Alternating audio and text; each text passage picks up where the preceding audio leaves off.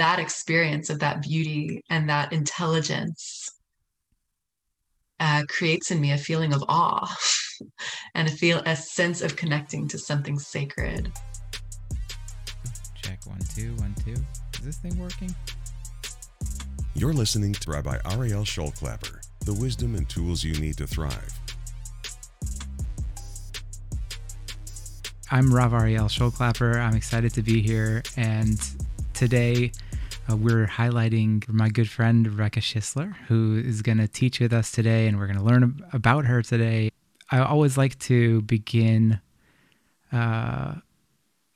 This is a project that is beginning another sort of step in our growth in this center. I'm going to be interviewing teachers from all across the world, Jewish mindfulness teachers, and it's a really an amazing project for me. The aim is for me to what I'm hoping for is so that you can learn new things and expose you to new learning opportunities and other voices who are doing amazing work in this arena. And always to leave you with some kind of hands-on skill for your journey, not just some fluff. So we're asking that you share with a friend. So today what we're going to do is we're going to have a practice session with Rebecca for 10 or 15 minutes, somewhere in that region. And then I'm going to interview her, and you'll be able to listen. If you have any questions, you can throw those into a section down at the bottom of your screen. Let's do it. I want to open with a prayer. That what learning we unfold today can be the beginnings of, or continuation of, an unfolding into becoming more of ourselves, and so that we can shine our light into the world, and that the people who surround us and feel that and see that will also be inspired, and in that way we can make a small positive impact that can ripple out through the entire universe, so that ultimately people can not have to suffer, and that this world can be all together in love and compassion. And if you want to add anything to that, Rebecca, I'm sure you will. But I'll say amen, and we'll continue. Make sure that if you are that you familiarize yourself with the screen. You can go into the Q&A section to add any questions, and chat with anybody. Just make sure you write attendees and panelists, because I think you have to set it to panelists and attendees if you want to chat with everybody in the group. Other than that, I'm going to hand it over to Rebecca, who is a Texan girl from around. So that's really it's an awesome thing today. She's from the Dallas area, right? Is that true? Yeah. And I don't know where she is in the world exactly now, today, but we met in Camp Ramah in California in 2011 when we were both specialists, I think, on staff in different capacities, and we sat together pretty regularly. I think it was several times a week. We would sit in the library or the dojo and sit for 20, 30 minutes together and practice meditating. And I know that for me, at least, even though we weren't doing a whole lot of talking during that time, because we were sitting silently meditating, that you were a partner for me in building my own practice, and having accountability. And I'm excited to hear tonight about what you're up to and to learn from you. So I'll turn it over to you. I'm excited to hear you teach, and we'll hear about all the interesting things you're up to. Thanks, Ariel. It's such a joy. Just feeling so much happiness. Hearing you speak and sharing those memories of connecting when we were both really just starting out. I think we both sat even just maybe 1 or 2 retreats, and it's really beautiful to connect almost 10 years later on the path as teachers. So it's really wonderful to be here, and thank you for having me. I'm actually in California right now. I did grow up in Dallas, outside of Dallas, and I'm living in Israel, but I'm in California at the moment. So it's great to be here. Great. So will you share with us the teaching? And if you need me to ring a bell, I've got a bell, and whatever we need. Great. Just let me know. That sounds great. Yeah. So As Ariel shared, I am co-facilitating an upcoming retreat with two other wonderful teachers, and I'll share more about that later. It's a women's retreat, and the theme of the retreat is we're calling it Awakening Our Joy. It's going to happen over Rosh Chodesh Adar, a little over a month from now. And so I thought I'd share a little teaching and practice around cultivating joy. Part of why we chose that theme is because it's a relevant theme for the month of Adar, in which we're taught that we are meant to increase our joy. Another reason we chose it is that the first women's retreat we did was over Tisha B'Av, so there was a lot of grief that we were sitting with, and really just, that was still when COVID, the coronavirus was kind of a more fresh reality last summer, and there was just so much chaos and difficulty that we were practicing with. And so it felt like a really sweet kind of counterbalance about half a year later to work with this theme of joy, and the question of why is joy, what does joy and happiness and pleasurable experience have to do with spiritual practice? And I think it's actually an extremely important part of our spiritual practice and of our lives. And it's not separate from the unprecedented challenges that we've all been living through over this past year. I was recently learning from an amazing psychotherapist and mindfulness teacher, Rick Hansen, he wrote a book called Hardwiring Happiness, and he was teaching about resilience and sharing that actually the way that we cultivate resilience is through pleasant feelings and joy and happiness. And the more of that we have in our lives, actually, the more equipped we are to show up to life's challenges. So that's something that I've been thinking about a lot. It's been very alive for me. And I'd love to share a little guided meditation. We'll just practice together, maybe for about, Ariel, what do you think? 10 minutes, 15 minutes? What would be good? Yeah, that sounds great. Yeah, I think if you're at home and you're ready to sit, we'll practice for, let Rebecca guide you, and Okay. You can relax. You can Perfect. relax and just listen to her, and she'll take you where you got to go. Great. So one thing that I've been practicing is this idea of basking in the good, basking in the goodness. What is basking in the goodness? So basically, there's a way that our brain works where when we have negative or challenging and painful experiences, we remember them very naturally. They go into our implicit memory very naturally because we're hardwired to pay more attention to threats to our survival than we are to pleasant experiences. So that's how we're wired. There's nothing wrong with that. And it can be really good for our ability to be present in a loving way in our lives and to really enjoy the fruits of our lives, to also allow the pleasurable and wonderful experiences of our lives to have that same kind of implicit intake in our systems. And what that means, though, is we might need to actually more consciously bask in feelings of goodness. So I'd like to share with you a little practice today, grounded in just basic mindfulness of basking in the goodness and really allowing ourselves to soak in whatever pleasant experience we may be connecting to or contacting in the present. So we're going to start with just a very basic kind of arriving mindfulness practice.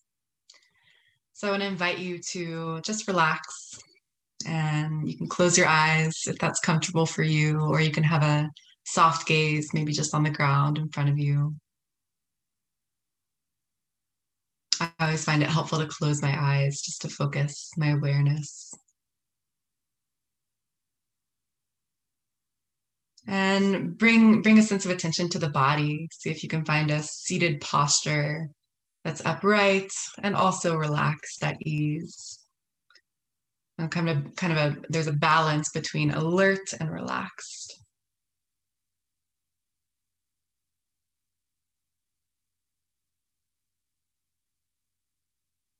And we're just going to take some space here, allowing ourselves to fully arrive in presence, in the present moment. Nothing to do, nowhere to go. 7 p.m. in Texas, whatever has been going on today, you can just let it go just for now.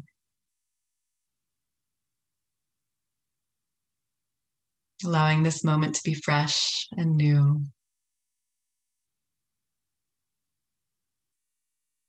Just as it is, just as we are.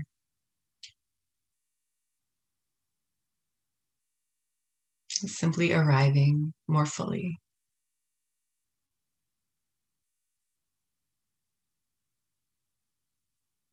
And find your breath somewhere in your body. So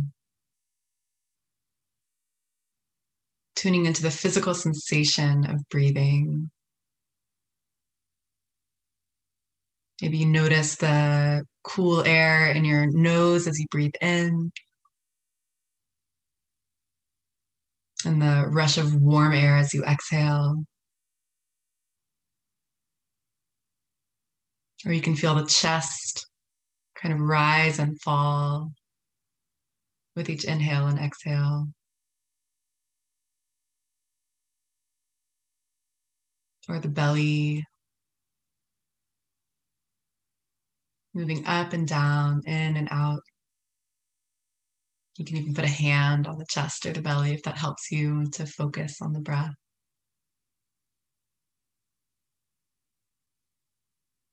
So just paying attention with a gentle anchor in one of those places where you can feel the physical sensations of breathing, allowing the mind to rest there.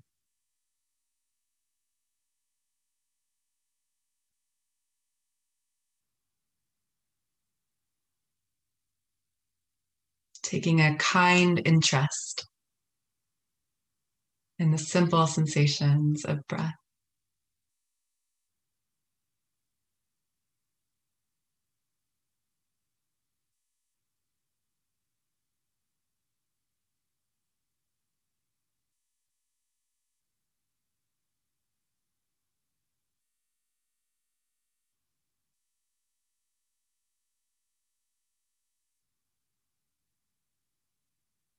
Just relaxing, just breathing.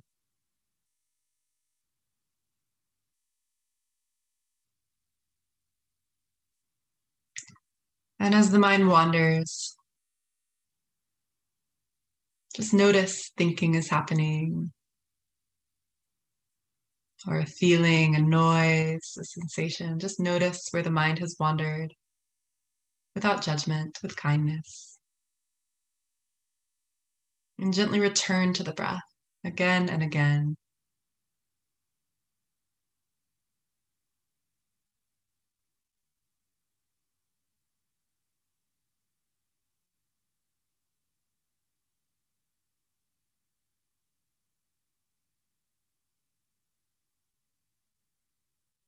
Opening to this present moment exactly as it is.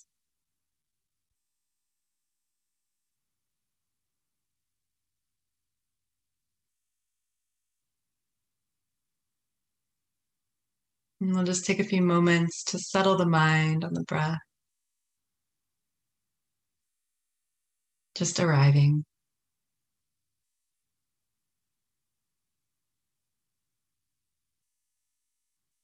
Nothing to do right or wrong.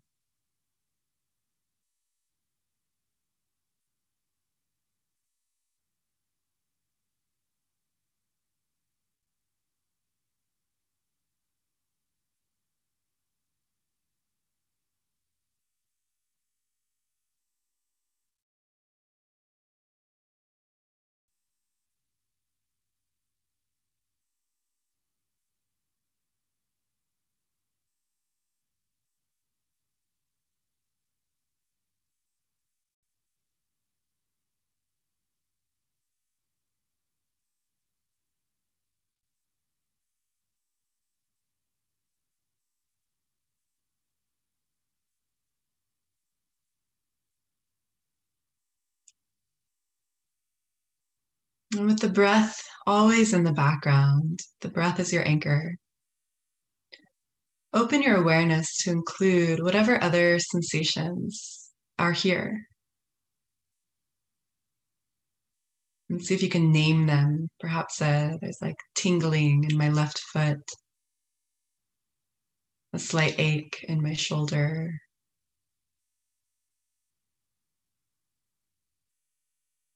I can sense the quality of light in the room.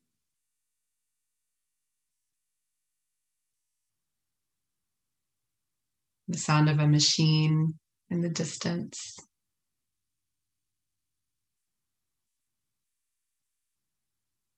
Just notice whatever sensations are here.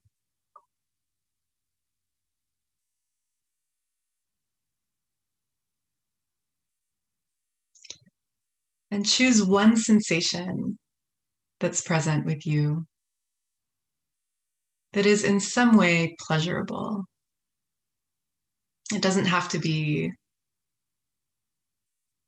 extremely pleasurable. It could even just be very slightly pleasant, like, oh, that tingling in my foot is actually a little pleasant. There's something pleasant about that.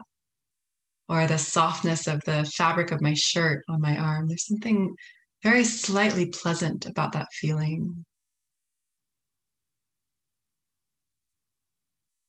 So it could be something very subtle.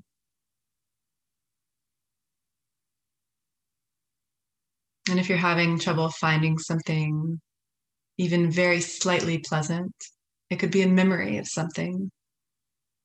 Maybe a really delicious food that you ate today, or a beautiful sunset, or a sweet conversation, a connection with someone.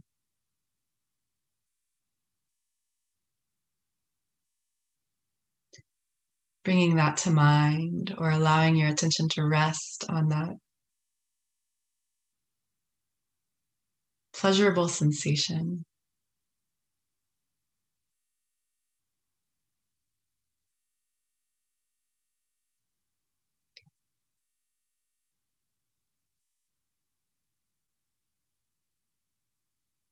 And I invite you to simply allow your attention to rest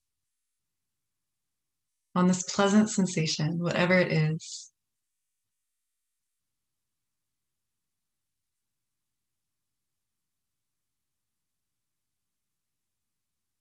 For me, just sitting here and just being in a quiet space after a very loud day is actually quite pleasant. So I'm just resting in that awareness of that pleasant sensation, that pleasant experience.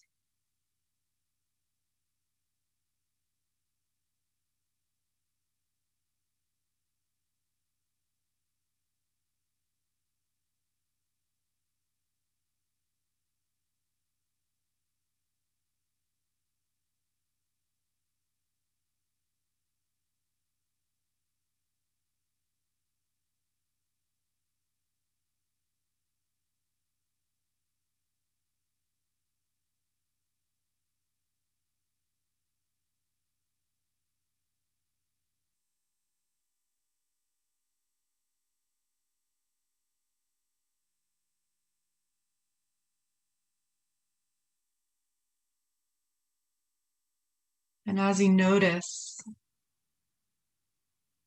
and pay attention to this pleasant experience, notice if there are any thoughts that arise. Notice if there are any feelings. How does it feel?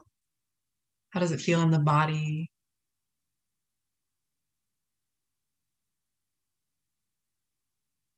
To just bask in something pleasant. There's no right or wrong answer, just noticing without judgment.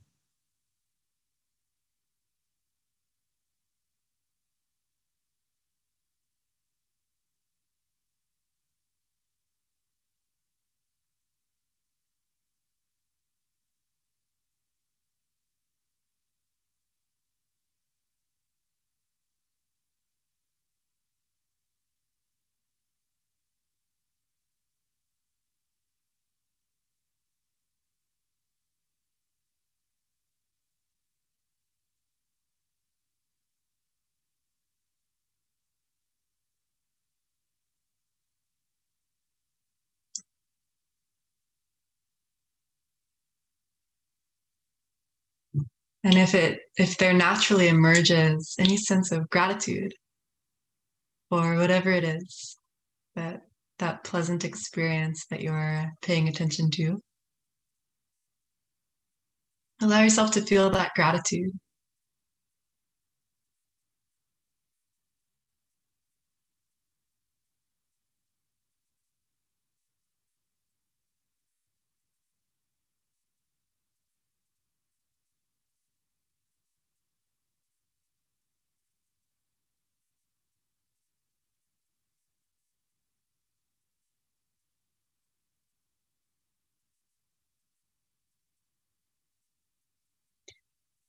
And then I invite you to just take a couple more deep breaths.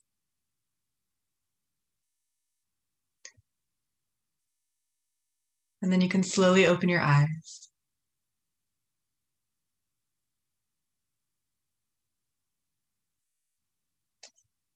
Maybe take a moment to just look around the room, notice where you are. Notice if there's anything pleasant in the room, something that's even just nice to look at. I'm in the guest room of a home I've never been in before, actually, right now, and there's a lot of beauty. So it feels sweet.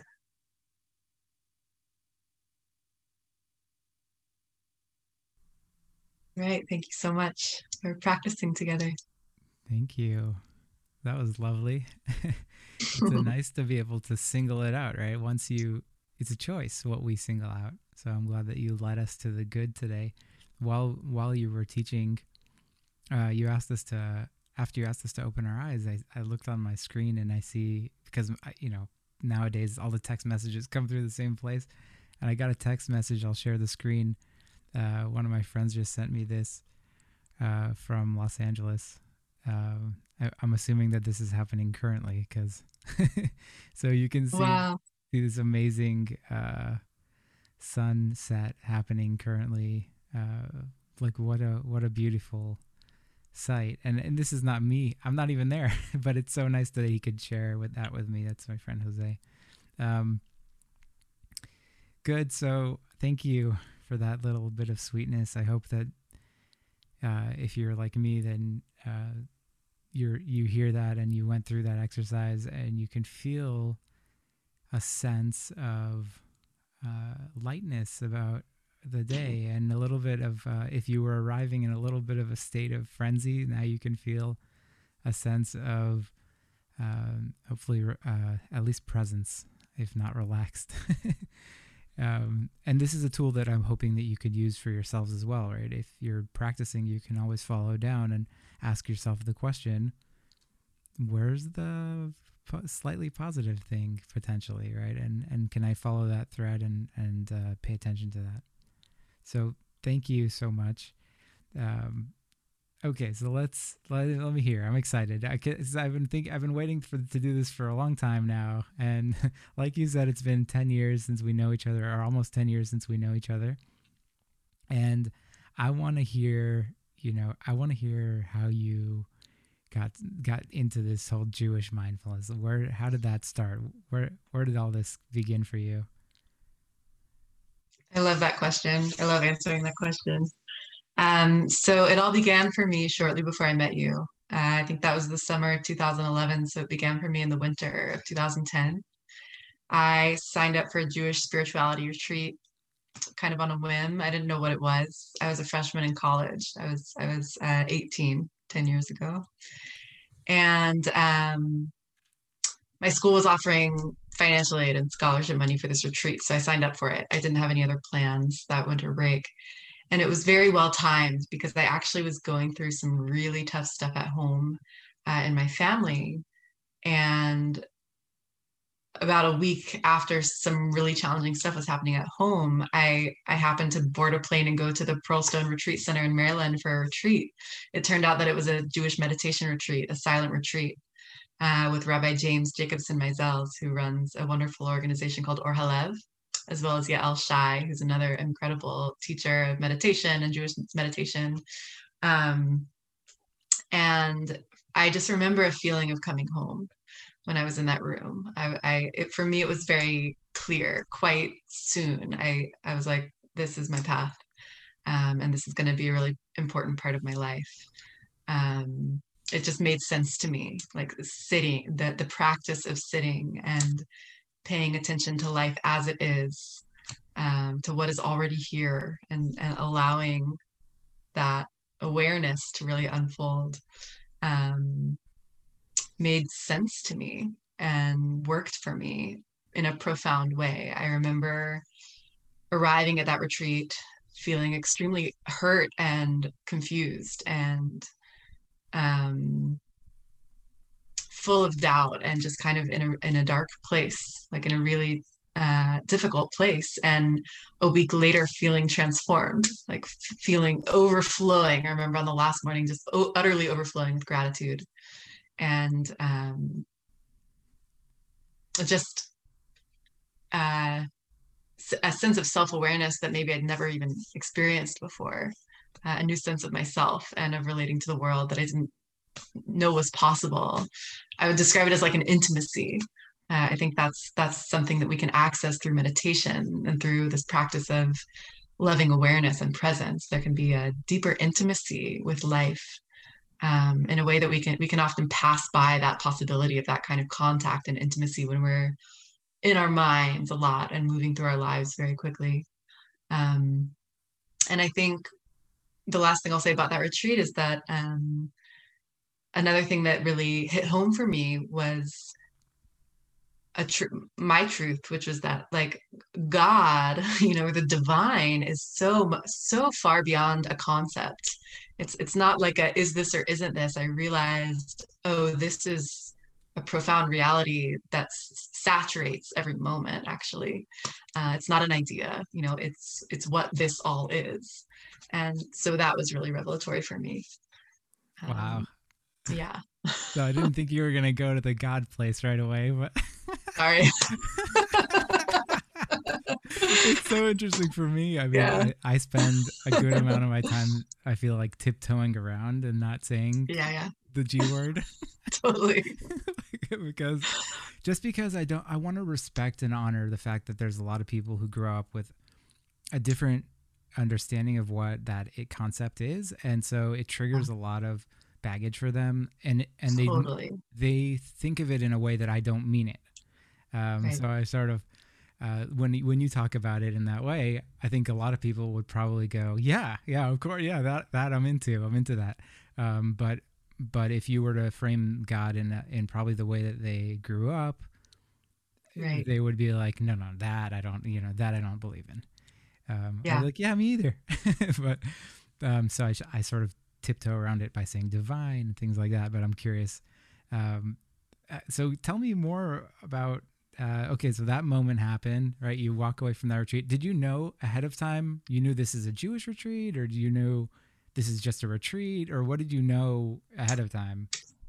I didn't know anything. I knew it was advertised as a Jewish spirituality retreat, so I had no idea what I was getting into. And it was a silent meditation retreat. It was partly, there was a little bit of talking because we did some text study.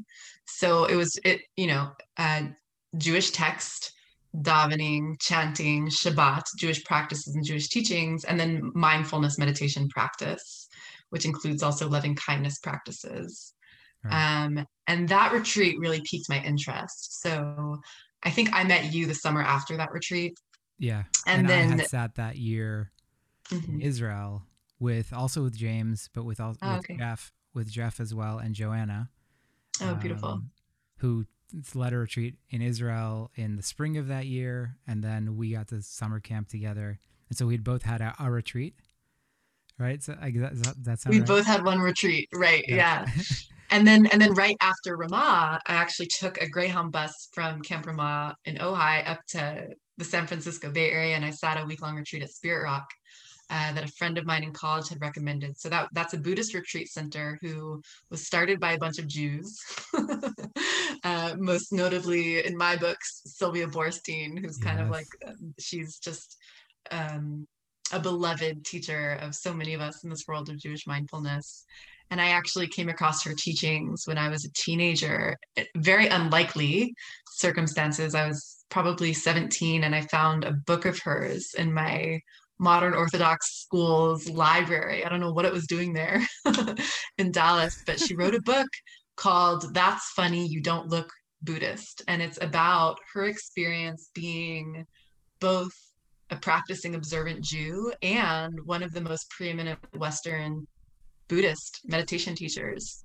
And I just remember reading this book when I was a teenager, and I'd never experienced meditation before. I didn't know anything about it or mindfulness or Buddhism or anything like that. But I just remember little lines and things she said that had such a impact on me. Like one line in there, she's writing about her grandmother and how she would get upset as a kid. She would be sad and she'd say, I'm sad. And her grandmother would say, there's nothing wrong with being sad. You know, it's like, oh my God, there's nothing wrong. Wait, what?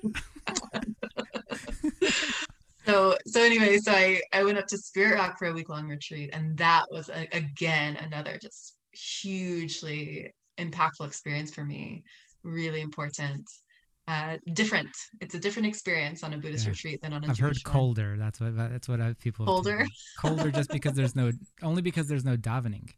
There's just no chanting. And so as opposed to a Jewish retreat where there's that at least that hour and a half in the morning where you're kind of singing at the top of your lungs and you're kind of getting it out, they don't have that element. So I've heard. Yeah, I think because of all the chanting and the davening on the Jewish retreats, and really this a more devotional aspect, there is a lot more space for expression and kind of just the warmth that so many of us have in connection to the praying and the Jewish familiarity and those pieces. So yeah, they are different. They are a different experience for sure. So tell me, it's interesting. I'm hearing you tell me about that you left camp and went up to Spirit Rock. So that same summer, I left camp and I went to the Santa Sabina retreat with Sylvia. Oh wow, amazing! So that was my first year, and I always say to people, like, if Sylvia was really part of that beginnings of my foundation, because that year I went up and sat with Norman Fisher and Sylvia Borstein and Jeff, and then I think Joanna didn't make it that year, but it was like such a special. I mean, have you been to that retreat yet, or have you? I dropped in one time. Okay. I went just for a day one time. If you want, I can give you some of the recordings from this past year because they're all Zoom now, so I can share that. Right. I'm happy to do that. So tell me, okay, so fine. So you went to this Buddhist Jewish retreat starting your practice. You ended up going to Spirit Rock, and then so where did you meander then? So it's been several years since I've seen you, so I'm curious where did you go from there? Yeah, I guess in a nutshell, one equally important thing that I discovered at the same time as mindfulness practice, meditation practice on those retreats, and even on the retreat with James and Yael, was embodied awareness practice, like yoga and Five Rhythms dance. I would say I discovered those practices, like really the depth of them and what it really means to be embodied, to inhabit my body in a really important way while on meditation retreat. And so that was a path that kind of began parallel to meditation and really is completely interwoven. I mean, mindfulness practice is an deeply embodied awareness practice. And so after those two retreats, I was so captivated by coming into my body and the idea of somatic intelligence. And I went back to school then. I went back to my college, my university. I went to Wesleyan University in Connecticut. And I started to feel like I'd spent my whole academic life so far as a very young adult. I started to feel like it was imbalanced in the way of just being very neck up. There's a lot of emphasis on intellectual intelligence, and I was starting to understand that there are other forms of intelligence that are incredible resources of really important information for us. And we don't necessarily learn how to access those forms of intelligence. And I'm talking about somatic intelligence, like learning how to actually speak the language of our bodies and deeply inhabit our bodies, and how that works together actually with our minds and our mental health. Um, and also emotional intelligence and even spiritual intelligence, like actually learning how to listen in a really deep way and to consider the mind, the emotions, and the heart, the body, and even our soul to be different aspects of one system. So when I was back in college, like, I was feeling this frustration about that. I was like, it still all just feels so neck up. And what I'm actually feeling really captivated by is exploring these other aspects of myself and going deeper into meditation also. Um, and so I started to do a lot of retreats, like at least one and sometimes two a year, and both Buddhist and Jewish retreats. I sat at there were these gorgeous retreats for many years at Elat Chaim, and then that Mm. kind of became the Isabella Friedman Retreat Center with Shoshana and David Cooper teaching, and Eliezer Sobel taught Five Rhythms Dance on those retreats. Um, I did those for a few years in a row and sat with James as well as Jeff, and then continued going back to Spirit Rock as well as IMS in Massachusetts for the Buddhist retreats, where I found um, an opportunity to dive really deeply into mindfulness practice specifically and like really focus on the practice itself. I just found for me that there was a lot of depth there that I was able to access. And then on the Jewish retreats, being able to bring in the Jewish teachings, being able to bring in the chanting and the davening and the practice of Shabbat. Um, as you said, there's just so much heart that, provided its own extremely important and very special experience. So I was really doing a lot, both of them. Um, and then when I graduated college, I went to India for like 4 months. I kind of dove deeper into uh, Tibetan Buddhist practice there. And yeah, made my way out to California. I lived in California for 4 years, and I started teaching mindfulness in schools out in California to youth in like underserved schools, and um, also working for an earth-based Jewish organization out in California called Wilderness Taurus. That's another aspect of my spiritual path that's been really important, is a nature-connected, earth-based approach to Jewish practice. And So why is it important to you? I mean, I'm curious what yeah, the.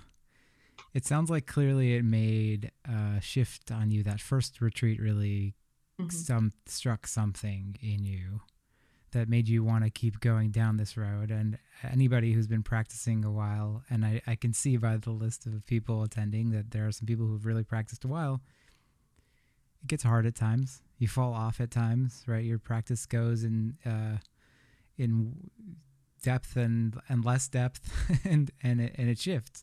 And I'm curious, what do you think it is that has kept you engaged? Why is it so important to you still, even a decade later? Mindfulness practice, Yeah, meditation practice. yeah. Yeah. Yeah. Um, there's something about it for me that it feels like it's the ground of everything else. It feels like the foundation.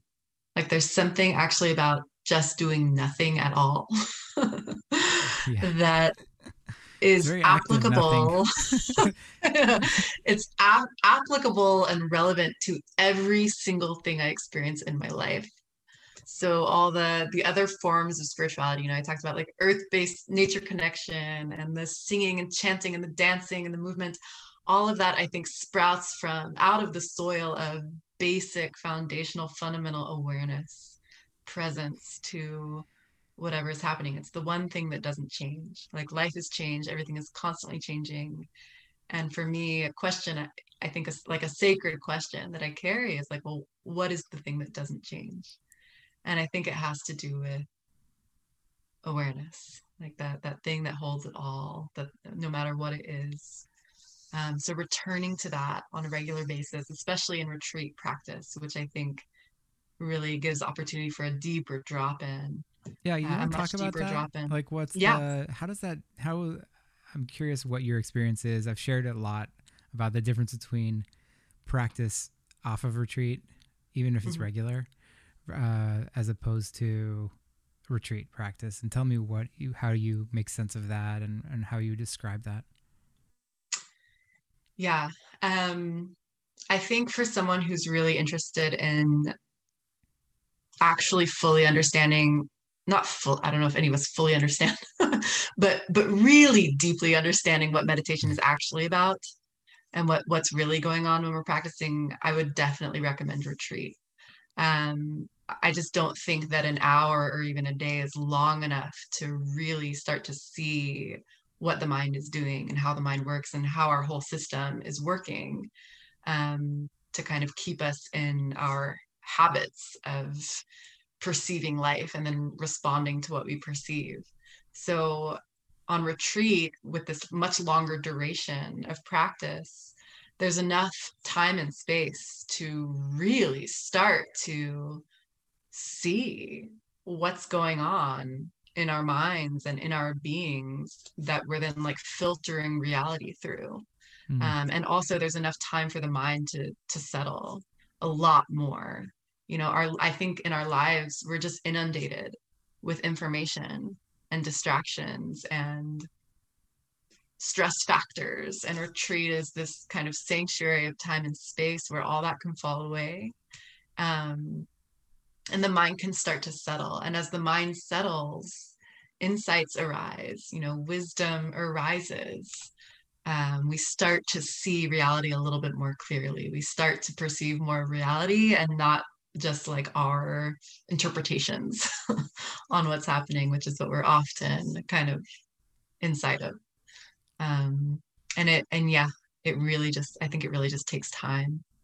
Yeah, I think I gave this analogy one time because the AC in Houston is pretty much blowing from sometime in May till like maybe October.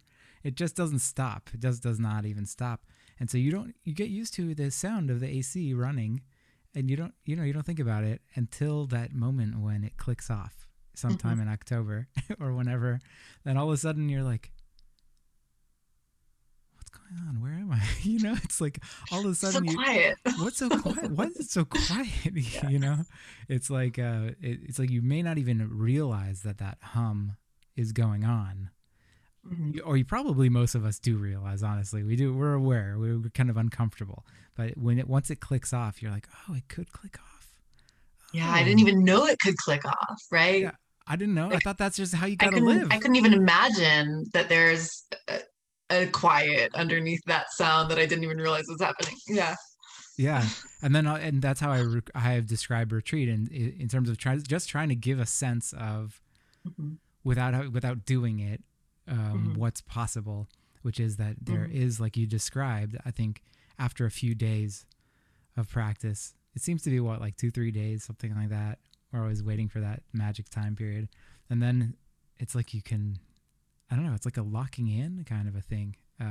You can notice that all the kind of junk is just the buzz, the hum just Mhm. kind of drops off.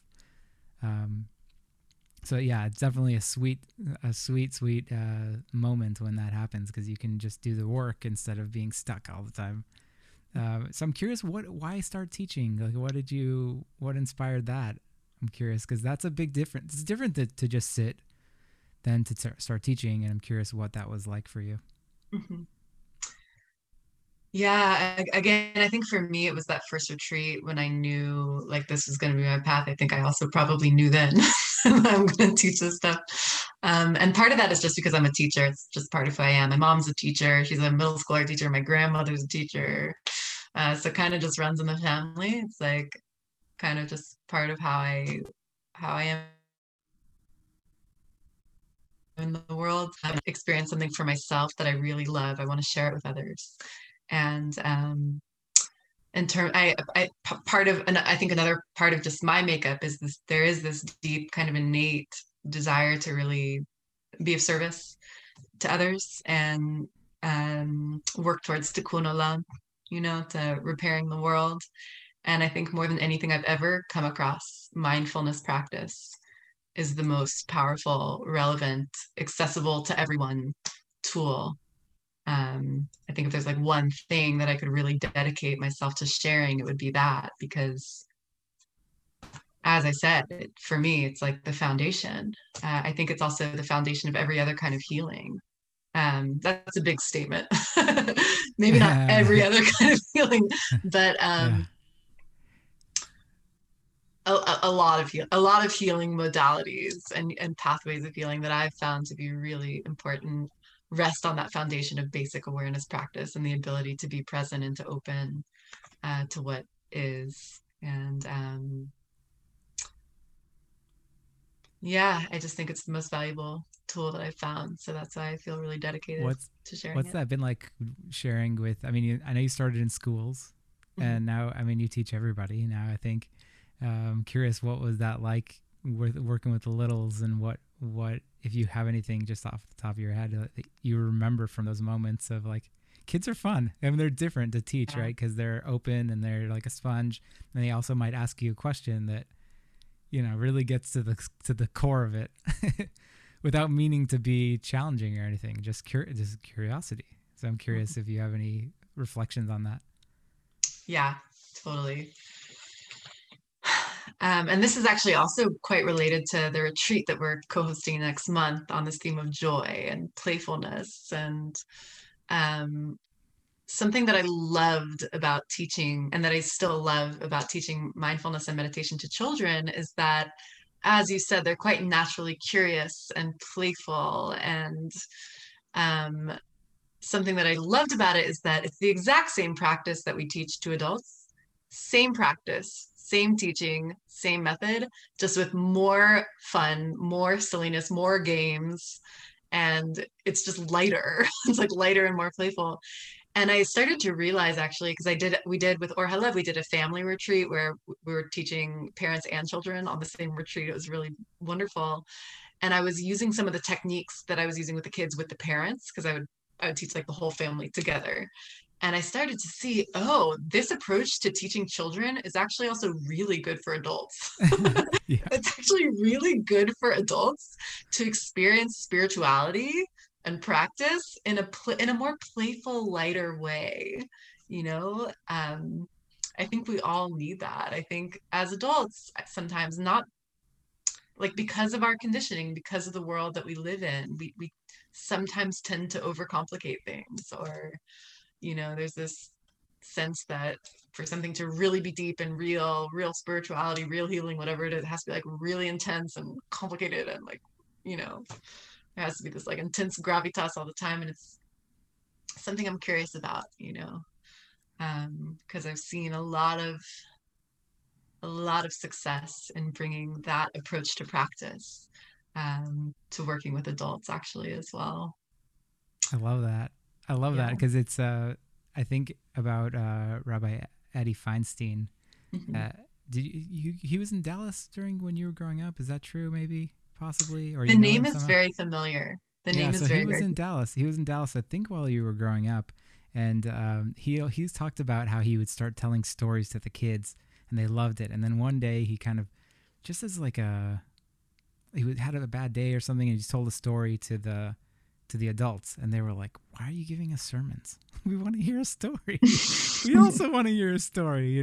So it's just interesting that we assume certain things are good for just for kids, right? In games and in interacting in that way, or stories. But there's all like a little kid inside all of us. I think if Yeah. anything, the value of the way that you're thinking of it in that way is such a gift to all of us, because we also need to start, lighten up a little bit. Okay. You know what? We're still, when we look at kids, I have a young little one. He's a year and 9 months now. And so I look at him and I think this is just a little version of what will become full grown, Mhm. you know?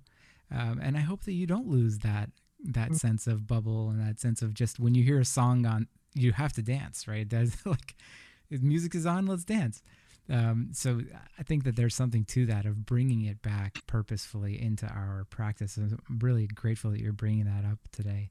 So I'm curious what initiatives you're working on now. I know that you said so you ended up teaching it with Or Halev, which I'm going to give everybody the link to follow her there. You are doing this next project with the Awakened Heart Project, which is just like a kind of like a sister organization. And you are currently in California. Obviously, pandemic is like its own thing, but you are living in Israel now, in Jerusalem, Yeah. I'm assuming. And so, tell me what's going on. What are you up to these days? What are you working on? Yeah. So after I taught in the schools in California, I taught mindfulness for 3 years. I started to think, and I was also working as a Jewish educator in a different job, a nature-based Jewish educator. And I started to feel like I wanted to start to bring that mindfulness in education work that I was doing into spaces of Jewish education. Um, and I decided to take a year to go to Jerusalem, and I took an arts fellowship. I'm a painter, and I took an arts fellowship at the Pardes Institute of Jewish Studies in Jerusalem. I wanted to turn to the Beit Midrash. I wanted to study Torah. I wanted to think about my next steps, and it was a good opportunity for that. And what ended up happening is that Pardes has a whole program around what they call machlochet l'shem shamayim, which is disagreement for the sake of heaven, and it's really skills for constructive conflict resolution. And they have a whole curriculum around it that day schools in North America utilize. And they were starting to get feedback from Jewish schools in North America that they were really interested in mindfulness and social emotional learning and some of these more experiential, like neck down skills. There's starting to be more and more of a need for that in educational spaces. And that's something that I feel very passionate about. And I was also saying that, and we were having conversations about it. And they ended up hiring me as like a social emotional learning consultant. And then that turned into a project that I'm currently working on with them. So right now we're creating a new curriculum at Pardes inspired by their pre-existing machlochet matters, they call it, materials. And we're writing a new curriculum that's integrating mindfulness and skills for social emotional learning and intelligence with Jewish wisdom on conflict resolution. Wow. And how to have difficult conversations. So that's something that I'm working on right now. And I work for Or Halev, and I teach with Or Halev as well, and Awakened Heart Project. About a year ago, I was just talking with a friend of mine, Sarah Brandis. She used to direct Or Halev, and I was like, we should have a women's meditation retreat. We were just talking about, the need for more spaces for women's voices to come forward and for non-male voices to come forward, just to create a little bit more balance. And I'd never heard of a women's retreat happening, a Jewish meditation retreat for women. Apparently, I found out later that I think 20 years ago, Shoshana Cooper did one, or Sheila Paltz-Weinberg did one. Someone did do one, but it had been a really long time. And so I got some incredible faculty on board. Rabbi Bat-Sheva Mary, who lives in North Carolina, Nashville, and Sheila Katz, who Awakened Heart Project, and asked them if they would be interested in doing this with me, and asked Jeff if he would support it, and they were all really excited about it. So was I when I heard Jeff told me. So were you. Yeah. I was like, wait, what about me? I know, it sounds amazing. It was amazing. So we had this retreat over Tisha B'Av last August called Nashim, a Jewish meditation retreat for women. It was Bat-Sheva and Sheila and I were the teachers. So it's really, really sweetly intergenerational as well. And the women who came it was a very intergenerational group of participants, which was a really beautiful part of it. Tell me how it being all women is important, and what does that add to the environment? I'm pro. Let me let you know already. I love it. I love that you're doing it. I think it's very important for it Yeah. to be done. And I'm curious from your eyes, what is it? How does that help? Yeah. Such an important question. Um, I've seen a tremendous value in different kinds of affinity groups in general within communities. There's value in gathering with people who share certain aspects of your identity because in that shared experience, there can be room for just a lot of connection and often a lot of healing and a lot of strength, just in kind of being with people who are similar to you in certain ways, whether that's gender or sexual orientation or race or ethnicity or religion. There's so much beauty and importance in gathering in very diverse communities and with people who are different than us in other ways. And then there's importance in gathering with people who are similar, who share similarities with our identities. And I've found I identify as a woman, and so I really value spaces for women. Um, we say on our retreat description, it's really self-identifying women. So we're welcoming of anyone who identifies themselves as a woman. And for me, I've experienced in an all-woman space, there's just a certain degree of, maybe it's a sense of safety or just relaxation that can happen in a space that's all women that then really can allow for a certain like a real blossoming of expression, of like self-expression and exploration, um, because of this just sense of like belonging and safety that is felt there. Um, Yeah, I Yeah, love and that. I imagine that people of other genders in other gendered spaces might have a similar sense, Yeah, I think There's so. I just think an there's it something that special can that can come. happen. Yeah, Yeah. some sense of, I don't know, sameness maybe, even though there's always variety. If you've been hoping for something like this, and you can see the style of teaching that Rebecca gives, of really, it's not that she's not just asking you to kind of go into the darkest places in your work and your life. She wants to help to teach you how to have fun, how to make this interactive, how to make it embodied and not just in your head. And if that's something that's interesting to you, I really do encourage you. Maybe you can't make it this time, but maybe you know somebody else who can make it and should really think about it. And you can always give that as a resource to people. I think for me, it's important to also think about how we share, not just what we take. Sort of like you described about becoming a teacher. When you find something you love and is great, then you kind of want to share it out. You want to teach it and bring it out into to other people. And I think that's for me why I'm doing this, is because I've seen what benefit it brings to my life, and I want to help other people encounter it and find that sense of belonging from even within the tradition, our own traditions.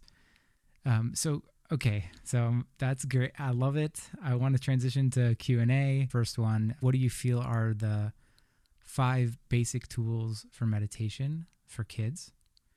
And then a follow-up question of, and how would you give them over to kids? And then the like body scanning or visualization, etc. That's from Awesome question. Um, so the most foundational mindful skill for kids is definitely breathing, mindfulness of breathing. And depending on the age of the child, there are so many ways to get creative about how to pay attention to our breath. And kids also love to make them up. So, you could do bubble breath where you like breathe in and make a bubble and breathe out and make a bubble on the way down. Or I like to do like a slow motion, I would call it slow motion elevator breath or something, where you like kind of go up in an elevator really slow, breathing in and really slow, bring the elevator back down. And you can really challenge them to focus on it for 5 breaths or 10 breaths. My very favorite one, my very favorite tool for mindfulness with kids is called starfish breath or 5-finger breath. And the way it works is you do it with your hand, and you can put your pointer finger on your thumb, and you're just going to breathe in as you go up your thumb, Breathe out and go down. Breathing in and out and in and out. So this one's really wonderful because it's so tactile. You can feel your finger on your hand as you're breathing, and you can do both hands. So that's a really good one. So Yeah. mindful breathing, really important skill. Mindful listening is a great mindful skill, paying attention to the sounds that are around you. You can name 10 sounds, see, like next time you're outside with your child, maybe like, what are 10 sounds that we can hear right now? Or what's the sound that's the furthest away? What's the sound that's the closest? What's the loudest sound? What's the quietest sound? So mindful listening is helping us to pay attention to what is present. Um, Heartful, what we called in my job with the Mindful Life Project in the schools, we call it heartfulness. Often a word used in secular settings teaching mindfulness for like loving kindness practice. That's just a practice of extending well wishes to ourselves and to others. And with kids, you could do it with hand motions, like, may I be strong, may I be kind to myself and to others, things like that. You asked for 5. So breathing, listening, heartfulness or loving kindness. Listening also, if you're doing it in a Jewish context, you could always do it with the Shema. Saying the Shema is great with kids. Mindful movement. So yoga or dance practices. And what else? Yeah, body scan's a really good one. Mindfulness of the body. You're like, there's a lot. There's a lot. There's a lot. Yeah, there's books on them, right? There's a lot. I do want to say hundreds. about the mindfulness for kids stuff. I've created a lot of resources. So anyone who's watching, you're really welcome to find me online, rebeccaschisler.com. You can shoot me an email. Sometimes I do webinars. I've done webinars for educators and parents on different skills and tools for working with kids, and welcome to reach out, and I'm happy to share more. Yeah. Thank you. There's also some amazing books, children's books. There you go. So yeah, there's a bunch of resources. Thank you, Rebecca, for teaching us. I like that one, the starfish one. I'm like, that's a really good one. Nice. I like that sensation, even just doing it for myself. Yeah. So I guess we got a few questions. So one of them is a little bit of a deeper question, and there's another question that I think got resolved. So let's go to the deeper one before we sign off. No big deal. But I would love if you shared more about how you bring God into your meditation and how you see the difference between connecting God to meditation and not. Yeah. So I think it depends on my question always, or my response generally always with God questions and God conversations is, what are we talking about when we use this word God? And I think it's a question that often gets overlooked, because I think personally that every individual person has a unique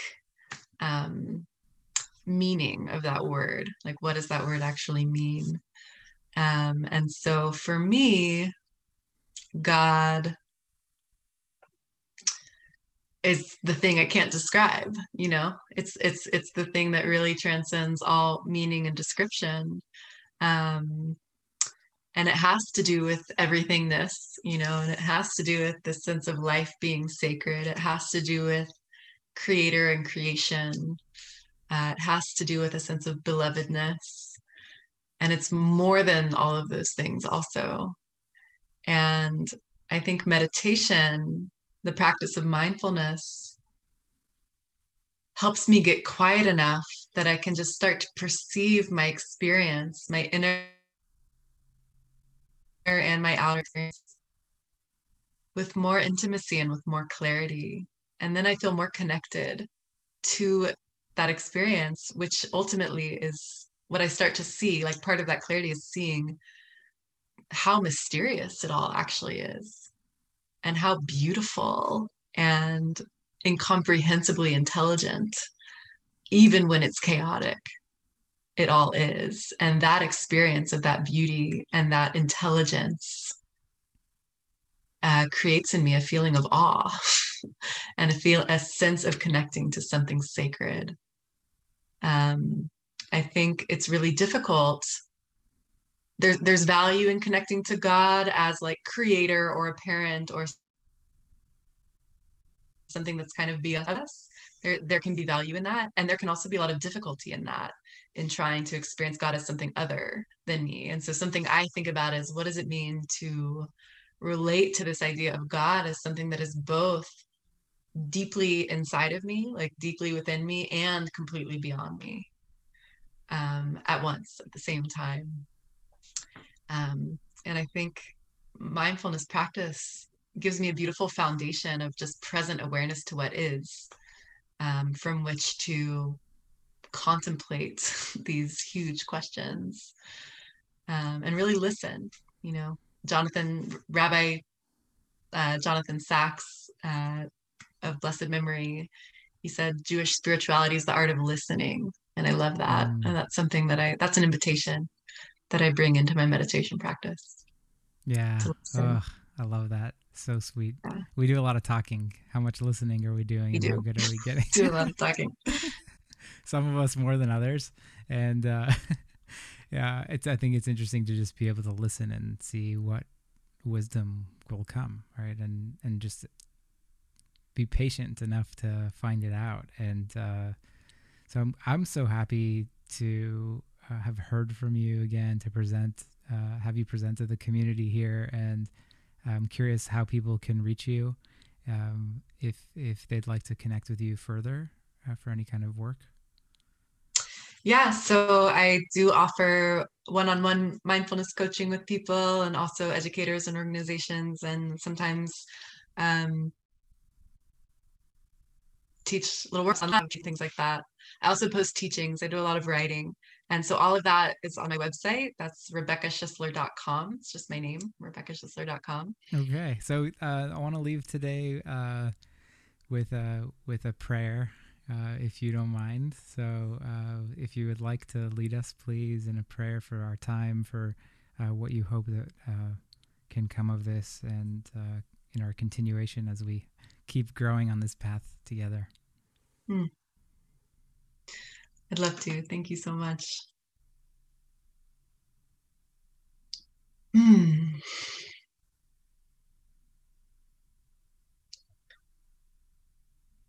May all of our learning and exploration and practicing and seeking and searching be of deep benefit to us all in our own lives, in our relationships to our loved ones, to our communities, and to the world, and really aid us in finding our own pathways to contributing to the tikkun olam, the repair and the healing and the making whole that is so dearly needed in our world. And may our hearts grow capacity to hold whatever comes our way. And may we experience greater well-being, more joy, more ease, more beauty, more awareness in our lives. And may all of that be for the benefit of all beings, and have far-reaching ripples. Amen. Oh man! So let's take a moment, just a minute, to be in silence together, and I'll ring a bell, and we'll smile and wave goodbye.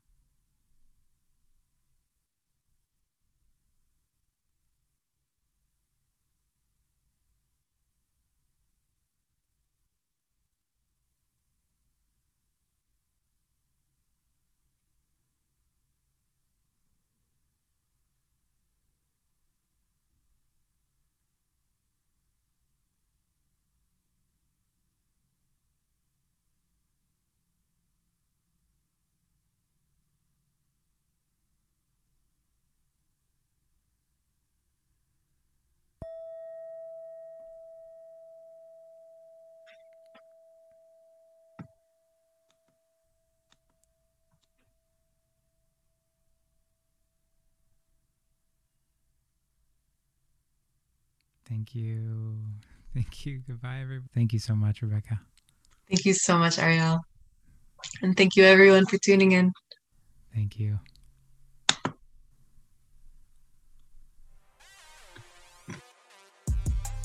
To stay updated on new episodes, subscribe on iTunes or follow on Facebook.com/Rabbi Scholk. That's Rabbi Scholk, RABBISHOLK.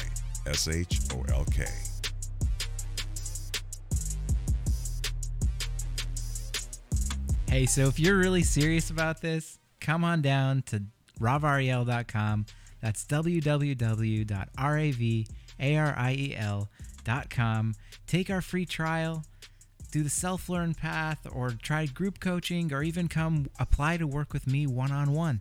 And you'll give yourself the accountability and the support and the step-by-step path that you need to feel calmer, more mindful, and happier with your life. So come on down, www.ravariel.com. See you there.